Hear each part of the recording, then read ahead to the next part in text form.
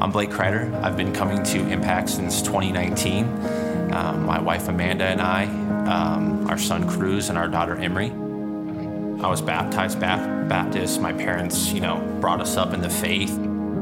I had a heavy pursuit for sports in high school and college. I played college football at Northern Michigan and then played high school football at Lake Fenton. I think the things that kind of drew me away while I was in high school and college is it's the culture. The aspirations are to have sex outside of marriage. It's to drink, it's to, smoke weed, and it's to play sports. That was a culture I definitely fell a prey to, or a victim to, or whatever you want. It's not really a victim mentality, it was a choice. I met Amanda when I was 19. We were both sophomores in college. After college, we decided that we were gonna move around together and we were gonna make this work. But I was looking for something that was gonna be new, exciting, and fulfilling. And that's when I found my career in executive protection. So I was a bodyguard. At the age of 23, I got recruited to move to LA, being heavily involved in guarding some of the most influential celebrities of our time was a scene I didn't see myself ever living in, but it was one that I quickly found myself in, and I think it started really causing me to want what they had in terms of never hearing no, and I was a huge culprit in making sure that would happen for them, and that kind of led me to a life where it's I didn't necessarily want to hear no. That definitely affected Amanda and I's relationship over time. She saw a change in me for the worst. I wanted material things and I wanted to be seen in the scene. I got an opportunity to move away from that. I kind of started doing CEOs, business clients, but I think once again I was trying to fill a void, and I took that healthy lifestyle and I turned it into one of a vain, selfish pursuit of doing bodybuilding physique shows. At that time for me, God was just super distant. I was quick to fire off things with my tongue. I was angry at that time. I didn't find a lot of joy in that time of my life, and it certainly reflected in my marriage. Our first year of marriage was a dumpster fire. It was not good. It was all on me. There definitely was a breaking point for me. I was in the gym one day, and it was February 14th, and I was lifting weights, and Amanda was pregnant with our first son. And I looked myself in the mirror in the gym, and I just did not like what I saw. And I chose to change. I just started giving up a lot in my life. When we moved here in 2019, we soon found Impact. And beyond it just being a good place to be and community to wrap ourselves up in, we didn't know how timely that was going to be. About 2 months after we found Impact, Amanda was pregnant with our second, and me and my brother were on our way to men's group. I had been going pretty actively at that point. I needed an accountability group, and I was with Dan Boone. And Amanda was on her last week of her pregnancy with our son Asher.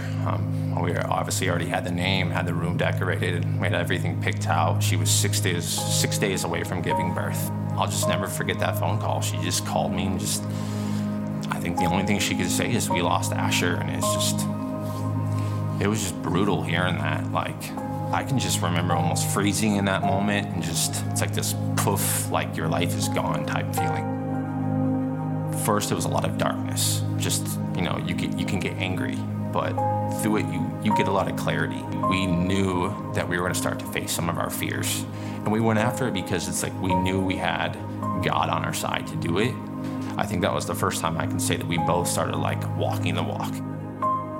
If you were to see my image from the outside, I would maybe appear to have it all together. I was doing some of the cool stuff. I was traveling the world with folks. I was on private planes and going to games and doing this stuff, but there was so much darkness below that. It started to shift. It started to shift the moment we came to Michigan, and it started to change. I think that's what Asher's birth did for me. It brought dry bones to life. I think there's certain images that we have in life, how we see ourselves, how someone else sees us, and then also what we portray to the world. Most of the time, we hide the real image of ourselves from people. We keep that secret. You might see something about me and assume something, or I might portray something about me, so you assume something. But there's this whole other part of us that ourselves that we hide. That's the part that God just comes in and he just yanks and he extracts out of you. He brings it to life. If you let him, you're dry bones, but he'll come and snatch it up. He'll breathe life into it. He'll put flesh on it. Like, you come to life. It's this whole other side of you that you've never felt. I believe in speaking life into people, and like, that's how I want to be remembered. That's how I want to go to my grave. Like, not dry bones, I'll tell you that. That's not how I want to go to my grave. Not dry bones. Like, I want to be on fire. Like, I want to go to my grave on fire, like alive. Yeah, man.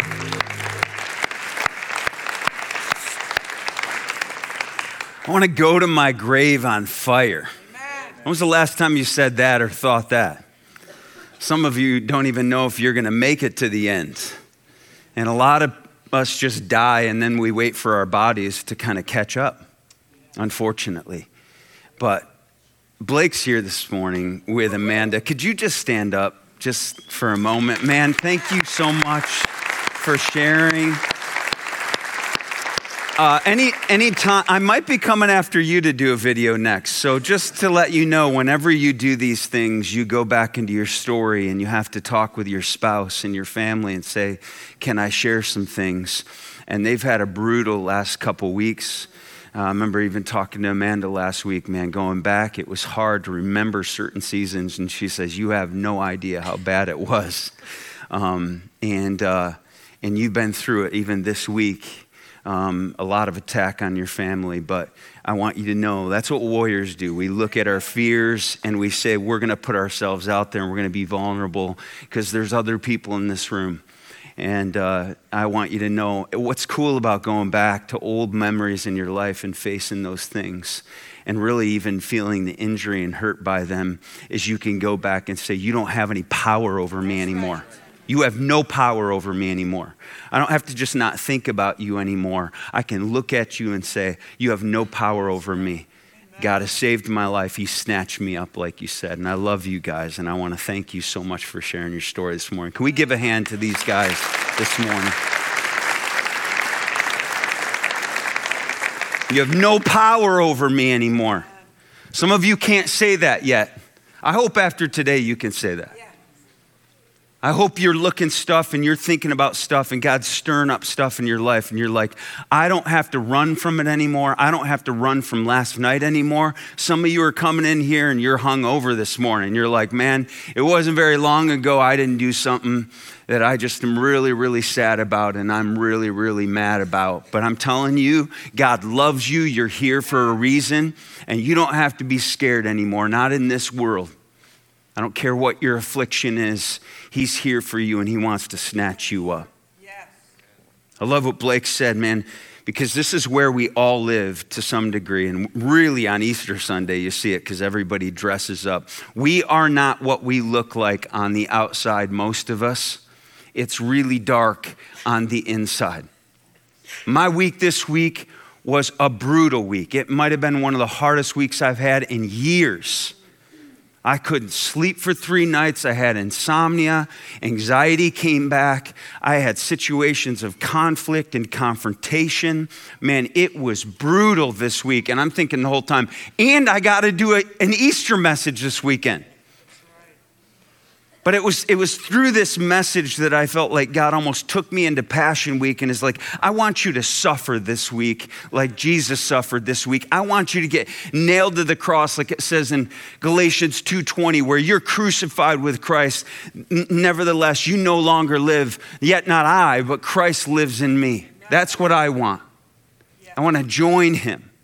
And say, God, you made me alive, and yes, I'm going to suffer with you, but I want to suffer with you so that I can experience the power of your resurrection. You can't experience resurrection power until you die. That's right. Like, oh, resurrection, wonderful. So, you got to die first. That's right.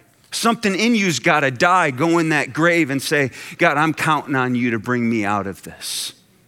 And he will. He will.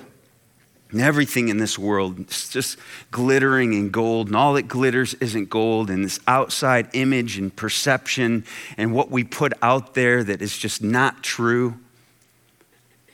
Aren't you so sick of false advertising in our world? Just creates in us like false advertising, even of ourselves. Life constantly over-promising and under-delivering, like commercials that push this miracle drug that'll help you overcome that physical ailment, followed by a person talking 100 miles an hour through this laundry list of the unfortunate side effects that follow that, right? Ask your doctor if these pills are right for you. Side effects include headaches, nausea, vomiting, dizziness, cardiac arrhythmia, varicose veins, darkened stool, suicidal thoughts, hemorrhoids, chronic discomfort, vampirism, gender impermanence, involuntary urination, and a never-ending desire to punch the people you love in the face, right? Don't wait another minute. Call today. It's like, I always watch those things and I'm like, that is unreal. Gosh, the thing that you're helping me with, it's like now I pee my pants involuntarily all the time. Is that worth it? I'd rather live with chronic pain in my lower back, right? Over-promising and under-delivering. As the great theologian said, Mick Jagger, I can't get no satisfaction.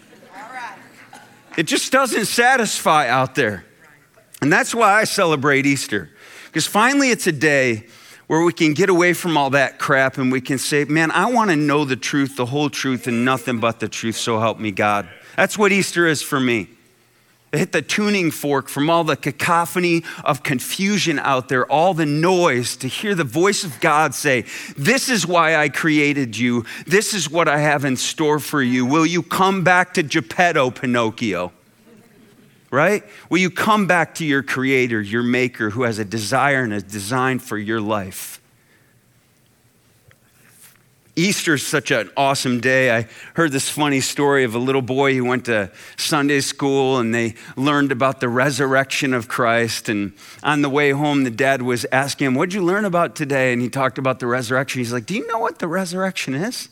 And he was like, I don't know what it is, but I know if it lasts more than 4 hours, you need to see your doctor immediately. Some of you, it's too early in the morning to get that joke. Speaking of miracle drugs, right? Easter is the hope of resurrection. Not just that he resurrected, but because he was buried and dies and rose from the dead, we can rise up as well. It's a second chance for us. It's the hope of new life. Like Michael Bublé says, it's a new dawn, it's a new day, it's a new life. And I'm feeling good. Dun, dun, dun. I think that's what he does. Again, it's way too early in the morning to see that this morning as well. But my wife's not here, so I can get away with a lot more today. Man, our world needs new life, doesn't it? I feel like dead meat out there, and I'm looking around at all these carcasses in life, and just there's no light in their eyes. They're glazed over. It's just like our world has just steamrolled us. We need Easter in our hearts. We need to be Easter people. I was walking to the YMCA through the parking lot, and a woman was coming out from the YMCA, and I recognized her, and the closer she got, I'm like, I know who she is. When I first came to Impact 17 years ago, she was there. She was one of the first people to greet me, and I walked down the center aisle. I'll never forget it, and she came up, and I was like, do you remember? My first day at Impact, I came down the center aisle and you gave me a hug, and you were like, I'm a hugger. And I'm like, well, I am too. I love hugging.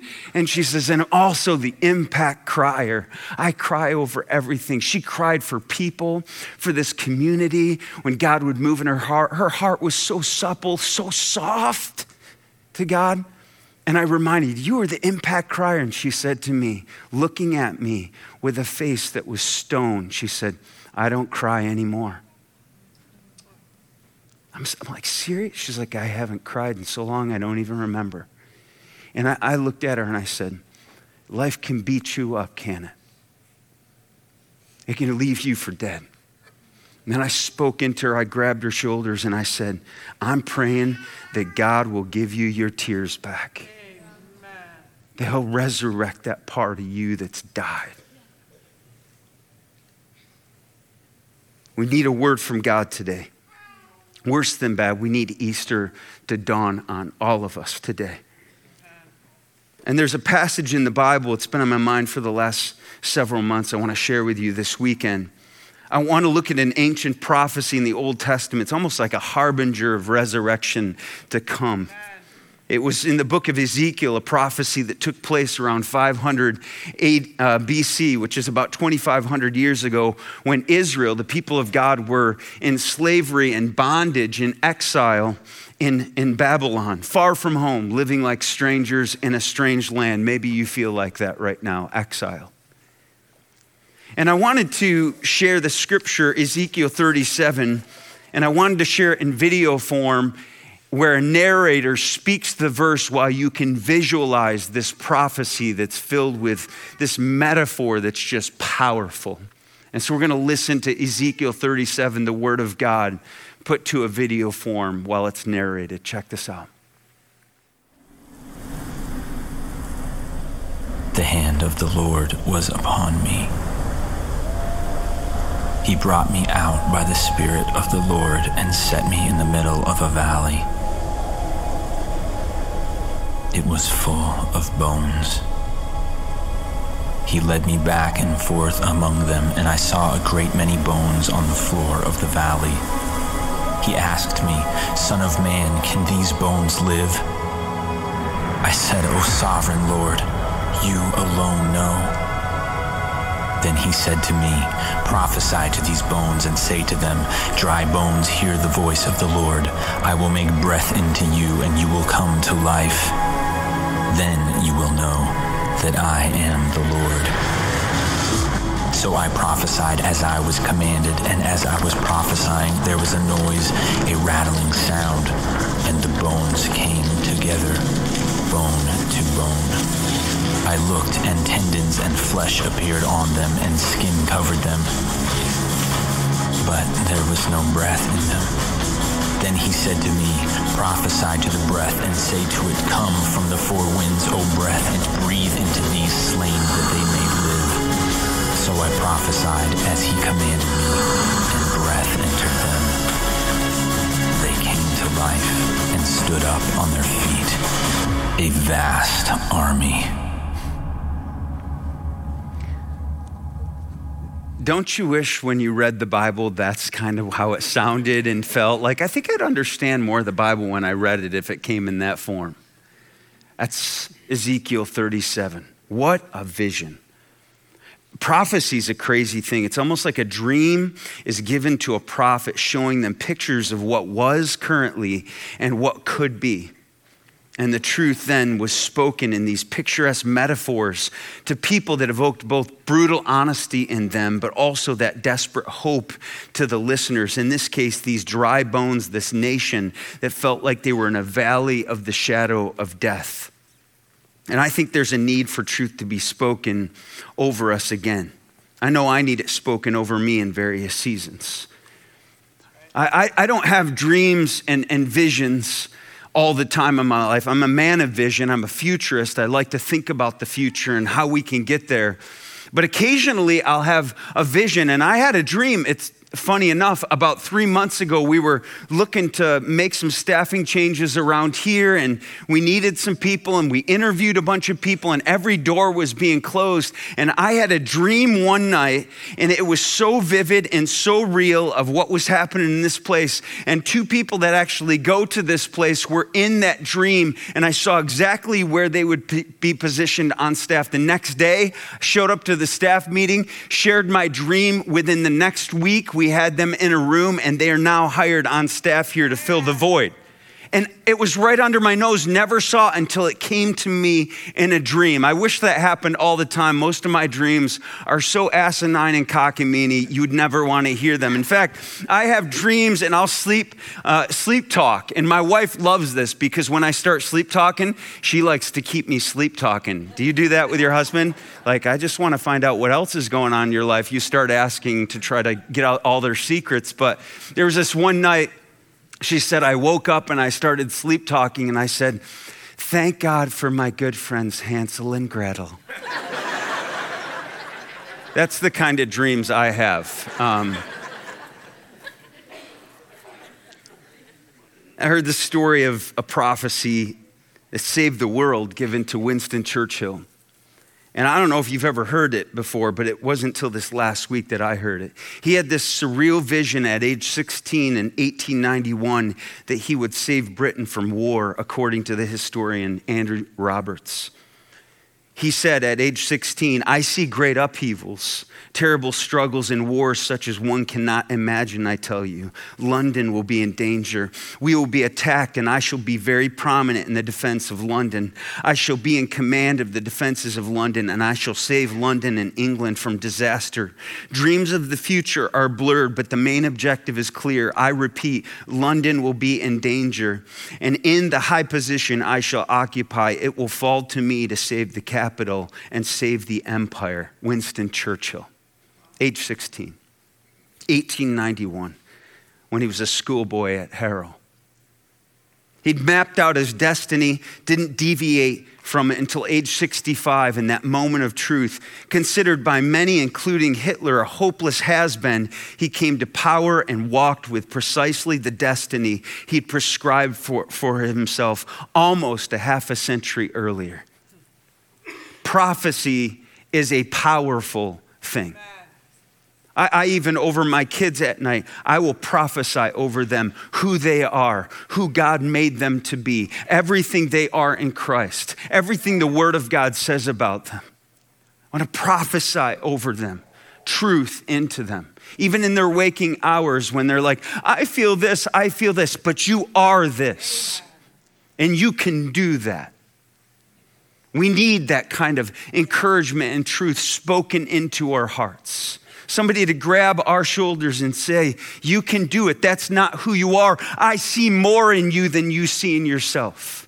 What your boss said, that's malarkey, which is the Hebrew word for hogwash. Prophecy. I'm hoping to be that for you today as I speak these word pictures over your parched soul, calling it to life.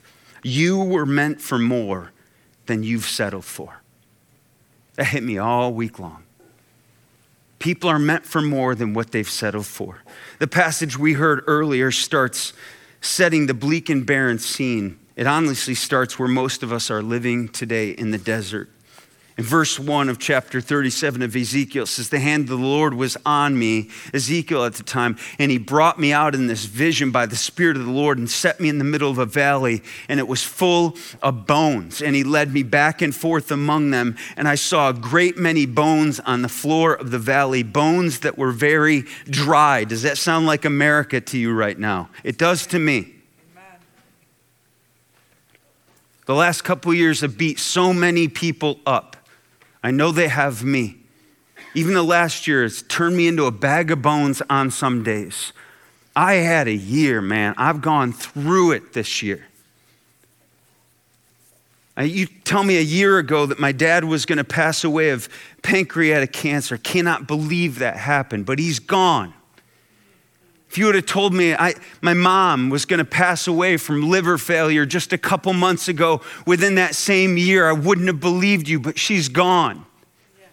If you would have told me that one of my best friends for the last 17 years would break away from me and cut off our friendship because of ideological differences, I couldn't have believed it, but that's what happened in October.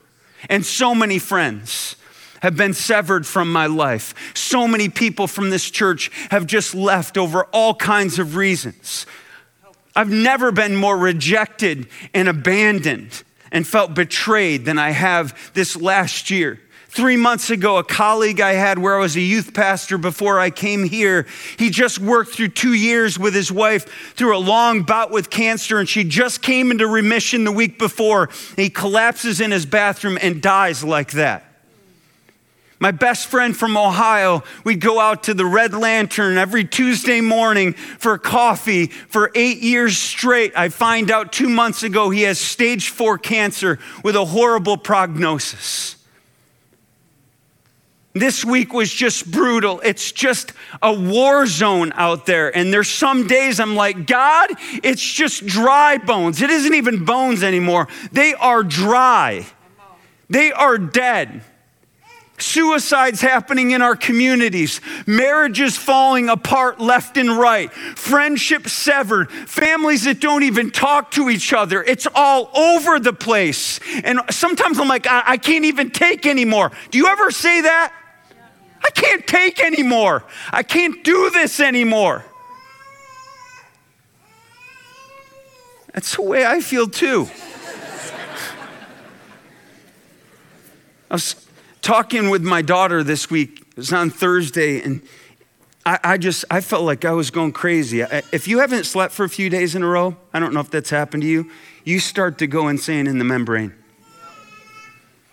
And I'm trying to put things together, and my daughter, Allie, from college called and FaceTimed me. I was at Brody's Beach trying to study for this message, and she said something to me in the middle of us talking. I'll never forget. She said, I know you've been through so much and you have so much to do, but you've lost so much, Dad. You've lost so much, Dad. Do you feel like sometimes you don't let your soul tell you that? You just keep going. You keep grinding. You keep gutting it out. And you know you're dead on the inside. But you're just acknowledging, man, you've been through so much. Even in the Bible, Elijah, when he wanted to commit suicide under the broom tree, went out into the desert and he said, I can't do this anymore. I've had enough, Lord. I'm no better than my forefathers. I want to die. And guess what? God came and told him, the journey has been too much for you. That God can say to you today, the journey's been too much for you. You need to lay down. You need to rest. That God cares that much for your soul. He doesn't see you as a utilitarian object cranking out product all the time like America. He loves your soul. You have to do so much, but you've lost so much, Dad. And then she said something she hasn't said to me my whole life. Because in a sense, I raised one of my best friends. She said, can I pray for you, Dad? And we sat there and she just prayed over my soul. Amen. Prayed for it to be restored and healed.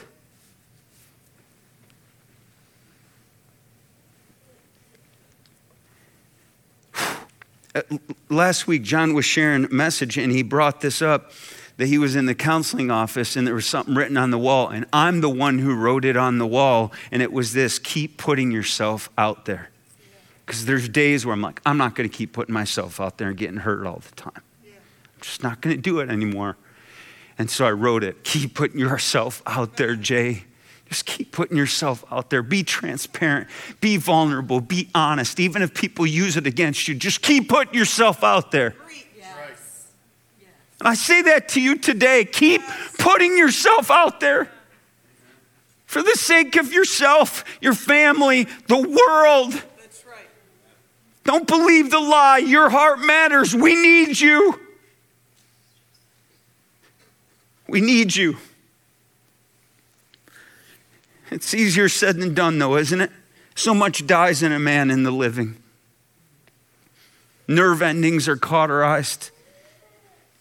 Calluses form where skin used to be. What was once as soft is now hard. Once was tender is now tough. I know what it's like. That's why the passage goes on. He said to me, Son of man, can these bones live? Here's the question that God's asking all of us. And I said, Sovereign Lord, you alone know. Isn't that the way it is? I think God wants to just ask you today to personalize it. You think these bones can live? And I think a lot of us would come back. And this is a phrase we still use in our culture 2,500 years later. Only you know. Only God knows. I don't know.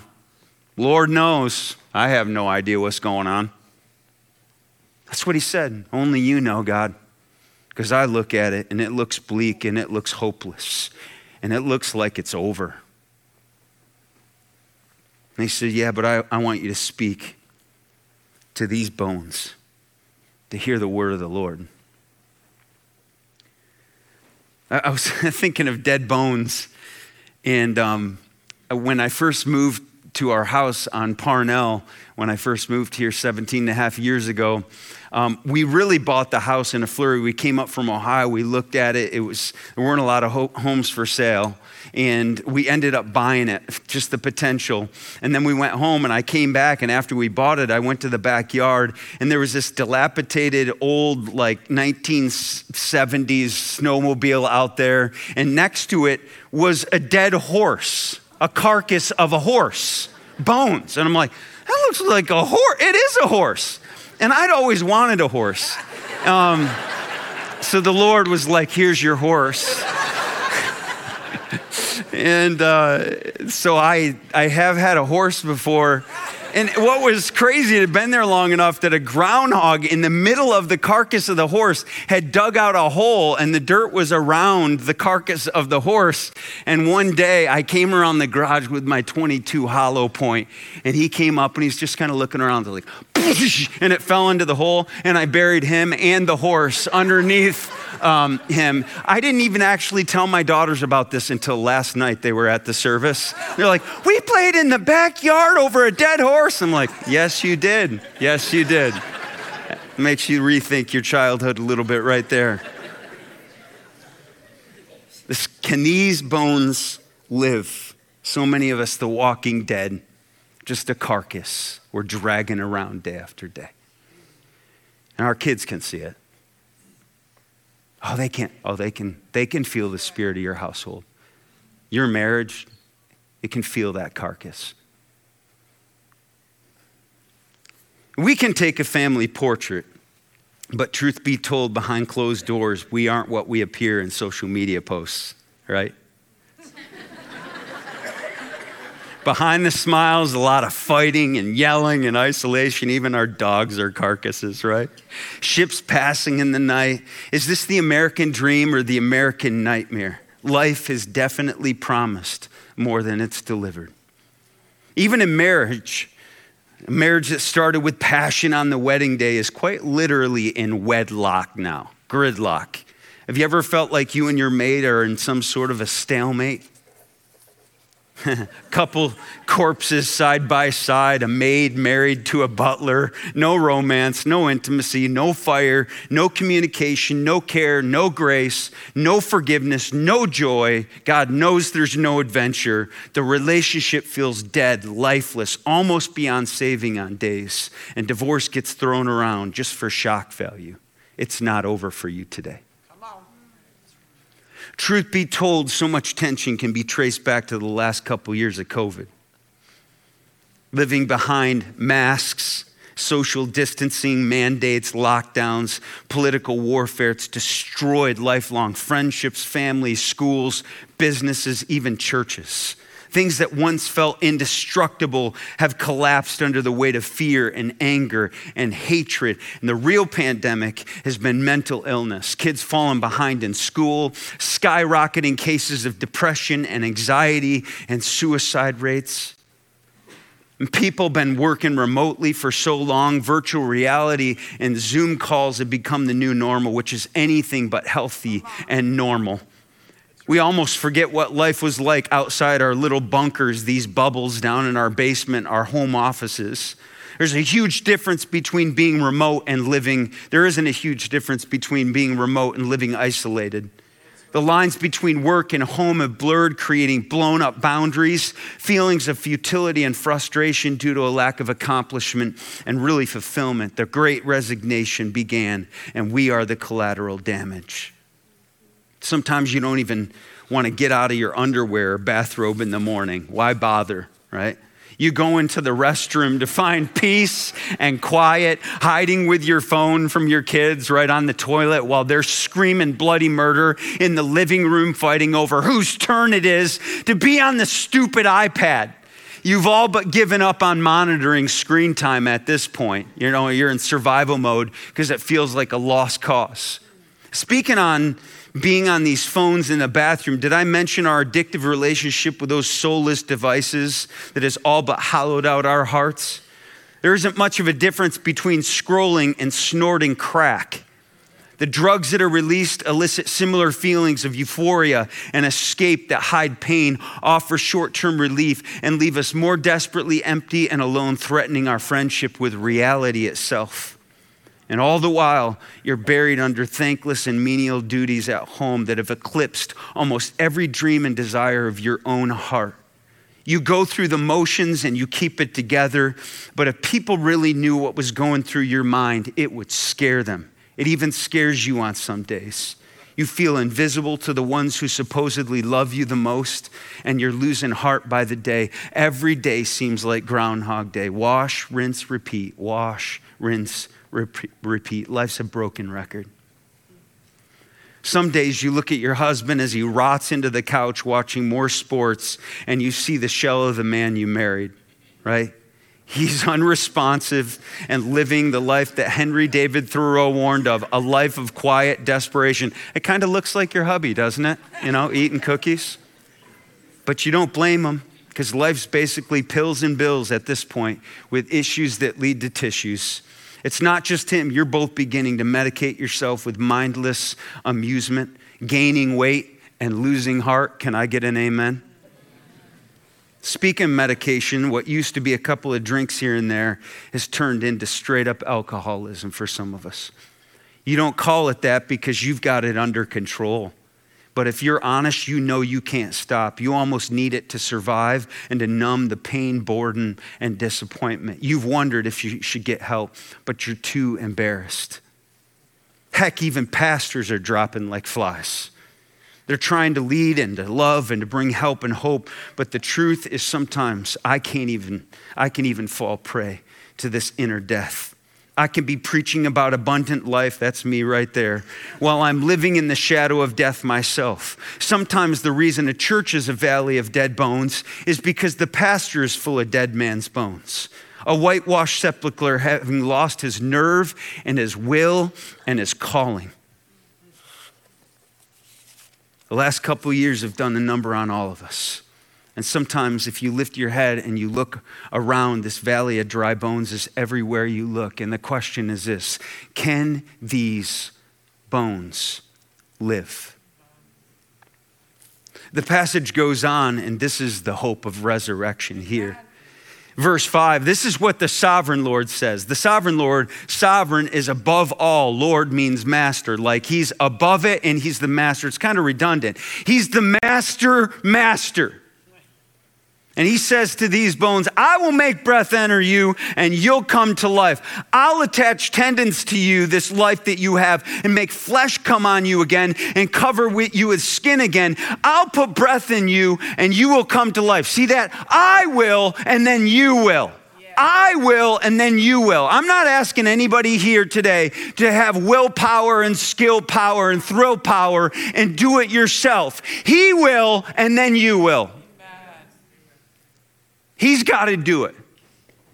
And you got to be desperately saying, God, I need you to do it. I've been trying to do it and it's nothing but a dead end road, man. I hit the brick wall time and time again. It's a drop ceiling. I hit the ceiling, I hit the wall, I hit the floor. That's my life. He says, then you'll know I'm the Lord. You hear, I'm the man. I'm the man. So I prophesied as I was commanded.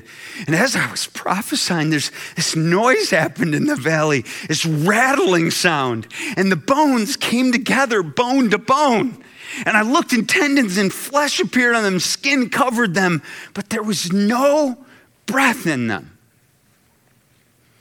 I just got curious about this, like these bones to tendons, to flesh, to skin, to breath, to life. Like I feel like we're all somewhere on the spectrum in this place. Some of us aren't like dry bones on the floor necessarily. Maybe it's like, no, the bones are together. At a foundational, fundamental level, the bones are together. Man, at the level of attaching those bones together with tendons, I don't know where we're at there. I think we've got that, but man, we don't have flesh and nerves and blood flowing through and muscle. Like that's gone. Or we've got that, but we don't have skin. And I looked at these words, bones, tendons, flesh, skin, breath, and the Hebrew words, because the Old Testament was written in Hebrew, and the bones come together, which is karab, which means to collect and reconnect. That's what God does. He collects the pieces together and he reconnects your life at a foundational, fundamental level from the ground up, baby. Yes. Amen. And then there's tendons. He starts to attach those bones. Gehid, which means to thread together or tie together again or to bind up. He brings those bones and binds them together. Or maybe it's flesh, which comes upon, which is Allah, which means to grow back or to climb back. How many of you know when something's been cut off that God's the God who can make it grow back? How many of you are deep in a deep hole and God's like, I can be the one to Allah, to help you climb back again. And then skin covers. Man, do we need this in this day and age. So many of us feel so unprotected. And karam means I'll spread over, I'll shield, I'll put skin on you. You don't have to live exposed and unprotected anymore. I'll be your shield. But all of that can happen. And without breath, you're still laying on the ground and you're dead. But breath, when it enters, nathan, which means healed or appointed. I couldn't believe this word. Literally, breath coming in appoints you. Are you disappointed? He appoints you. Do you feel like you're random, that you're an accident? No, you were made on purpose for a purpose. You have an appointment, and when breath comes in, you start to realize, this was my appointment, and I'm not missing my appointment anymore. I'm on this planet for a reason, not just to suck our air and take space. I have an appointment, and God appoints you when his breath comes into you. And when his breath comes into you, the last thing happens. You come too. Ka-ya, which is like booyah, right?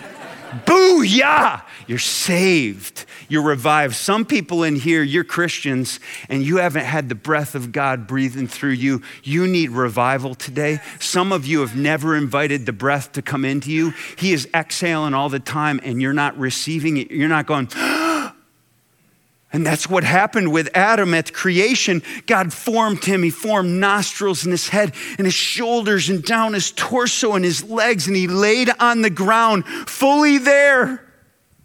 Fully there. Bones, tendons, skin, flesh, sinew, veins, blood. The only thing lacking was the breath of life.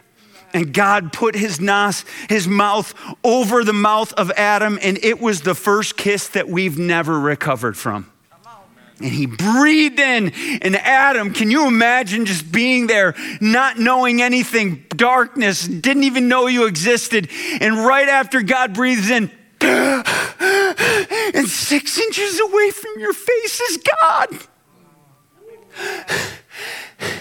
Have you always been there? Always been there. What did you just do? I breathed my breath into you. You are fully alive. Yes. Do you need that today? But there was no breath in this passage, it said. Ezekiel 37, verse 8 goes on. I looked, tendons and flesh appeared on them and skin covered them, but there was no breath in them. This is what the sovereign Lord says. Come, breathe into these slain. I've been praying that all week. Breathe into the slain in this room.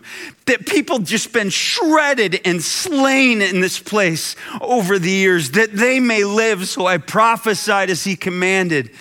And breath entered them, and they came to life. That's resurrection. That's Easter. And stood up on their feet, a vast army of warriors.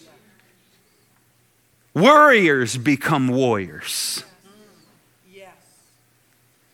Dead people stand stout-hearted, steady, strong, stable, secure. I'm ready for battle now.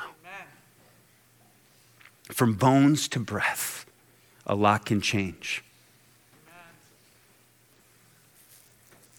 When I was thinking of this valley of dry bones, my mind drifted to an arid wasteland found in Chile called the Atacama Desert. Check this place out. A valley. The Atacama Desert is considered the oldest and driest desert on planet Earth. Normally, it receives less than a half an inch of rain a year. Nothing can live in this desert. Nothing. Due to its extreme dryness, this desert's one of the most important environments on Earth for researchers who need to approximate the conditions of Mars. NASA uses it as a proving ground for roving and drilling and life detection with the goal of demonstrating technical feasibility and scientific value for a mission searching for the evidence of life on Mars. But this same desert, ironically enough, is home to more than 200 species of flowers, most of them endemic to the Atacama region. They germinate deep in the desert floor, almost dormant for years and years and years. But every 7 to 10 years, a downpour happens called a cloudburst with almost a decade's worth of rain in one day. And this is what happens.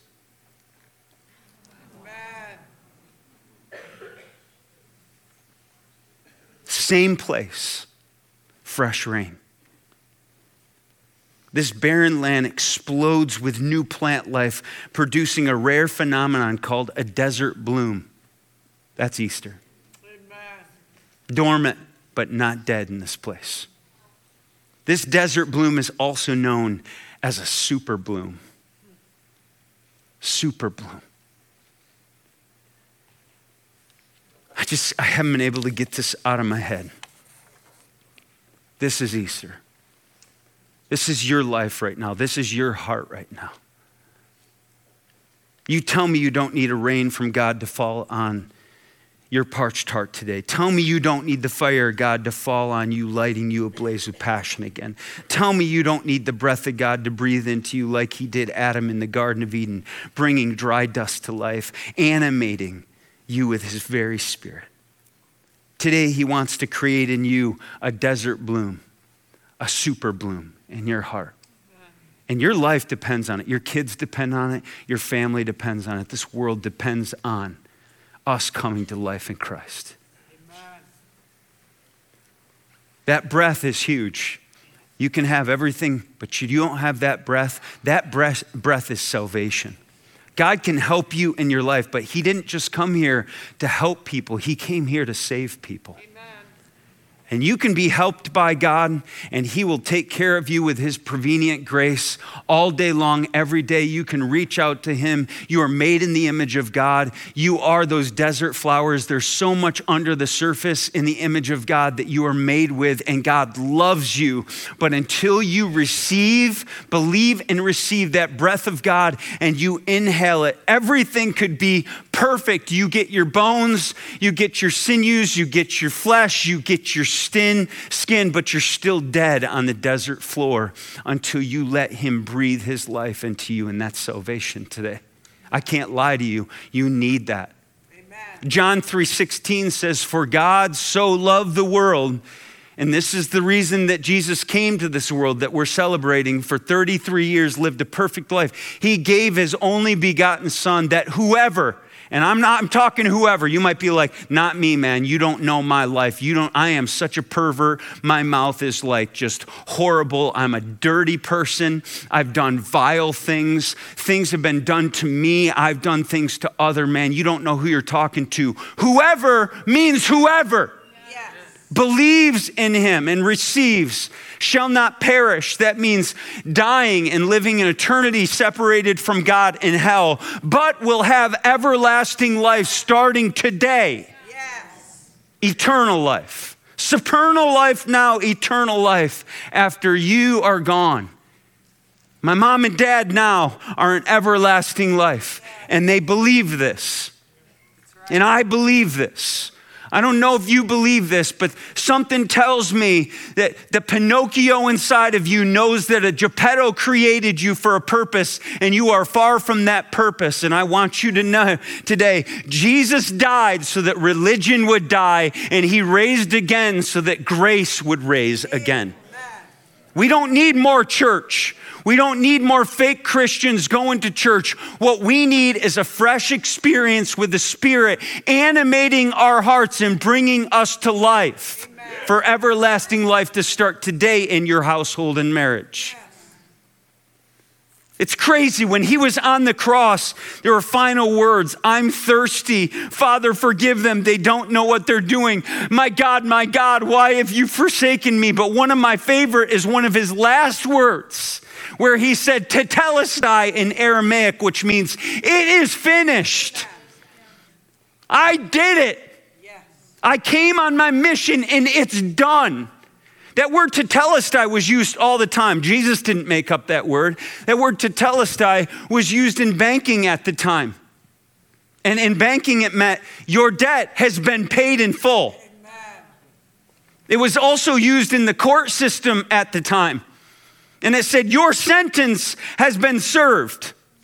And then it was used also in wartime, where it says the battle has been won. It's over. We're victorious. And the awesome thing is when he said tetelestai, he literally was saying, it is finished. I paid your debt. I served your time for you, and I won your battle for you. And now I'm dead. I'm going into that grave. I'm going to go to hell. I'm going to grab the keys and I'm going to set the captives free, and I'm going to rise again so that your sin is killed, but then your heart's going to come to life. Because if I can resurrect, every human being can resurrect and have new life in Christ. That's why that verse is the most popular verse in the Bible.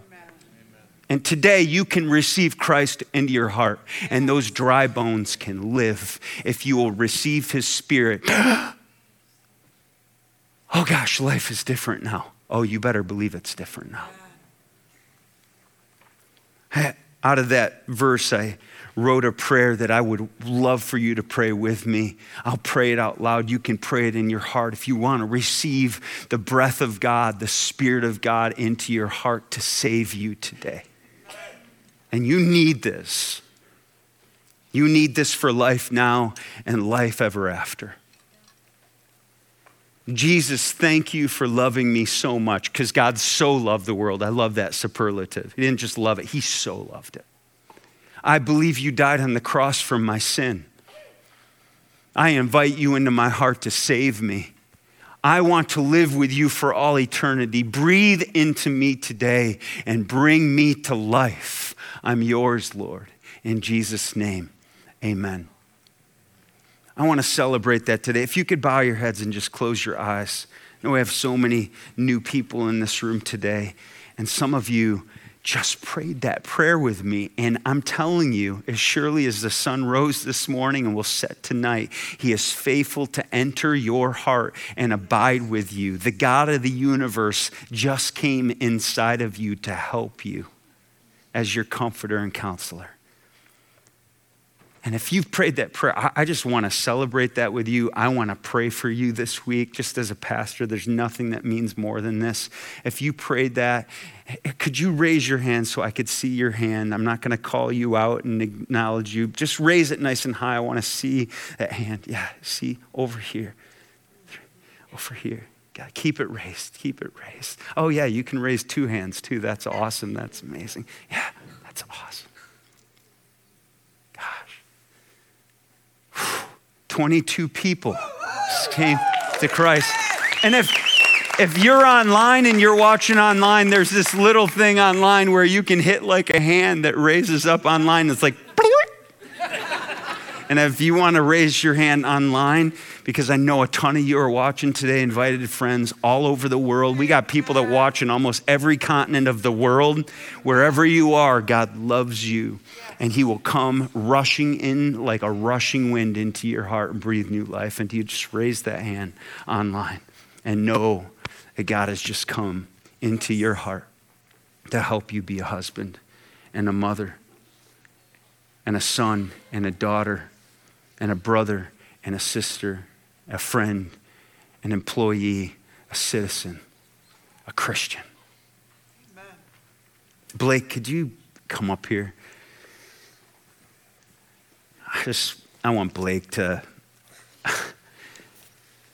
I hate standing next to you. Hi, Gandalf. You know, it's like, I'm a halfling up here, but this guy, God brought this guy to life. Amen.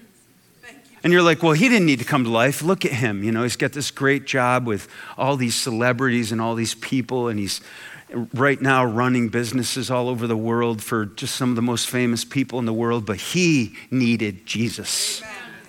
It's not like there's just the person in the gutter that's all strung out on drugs. It's like all of us need Jesus. I mean, what's it like for you to just hear this passage, this prophecy, just be like, dry bones came to life in me, man? Yeah, I think for me, it's the analogy that comes to mind is just the 1 foot in the grave mentality with dry bones. It's just we're living, you know, as those photos depicted, just we're living a scared life, just kind of already dead, just sitting on a couch. And I think for me, it's what God is calling you to give up. I think there's a lot of fear in that. When God is calling you to give something up, there's a lot of fear in that because you think, I'm going to lose so much. I'm losing that beer on the couch. Like, that's a fear for folks, but you have no idea what's on the other side of that. There's something so great on the other side of that what you're getting in return is just going to blow that out of the water. The thing that you are scared to give up, you are going to receive something that is so much better, so much more fulfilling. And it's not momentary happiness, it's joy. And joy lasts. It continues. It presses you forward and it changes you. Yeah. You're, man, love you, dude. Dude, can you just pray over just the people here today that just what has happened in your life would just happen in their life as they are sent out from this place, new creations? Yeah, absolutely. If everyone could just actually stand and just put your hands on the shoulder of the person next to you. If you're online, please just join us. If you're alone, just realize that you're not alone right now. Everyone is standing together. Lord, we come to you just in a very, very humble posture today, Lord, just grateful for your sacrifice. As our hands are on the shoulder of the person next to us, we are so grateful for that person, Lord. We are so grateful for this community. As we stand here, we realize that this is flesh of your flesh and bone of your bone. Lord, we are your people. Lord, we're thankful for the fresh wind that's blowing over this place. We're thankful for the life and the breath that you're just breathing into this community and to people. Lord, we're actually thankful for what you're calling us to give up because we know there's something greater. We want to dive into that something greater, Lord. Just bless every single person in this room and just let them face those fears. If there's a conversation that they need to have, if there's something that they're scared to do, just let them dive deep into that. Let them go forward, Lord. You tell us to fear not, and that's for a reason. We shouldn't be scared of what you're calling us to give up. We should be thankful. We should be grateful.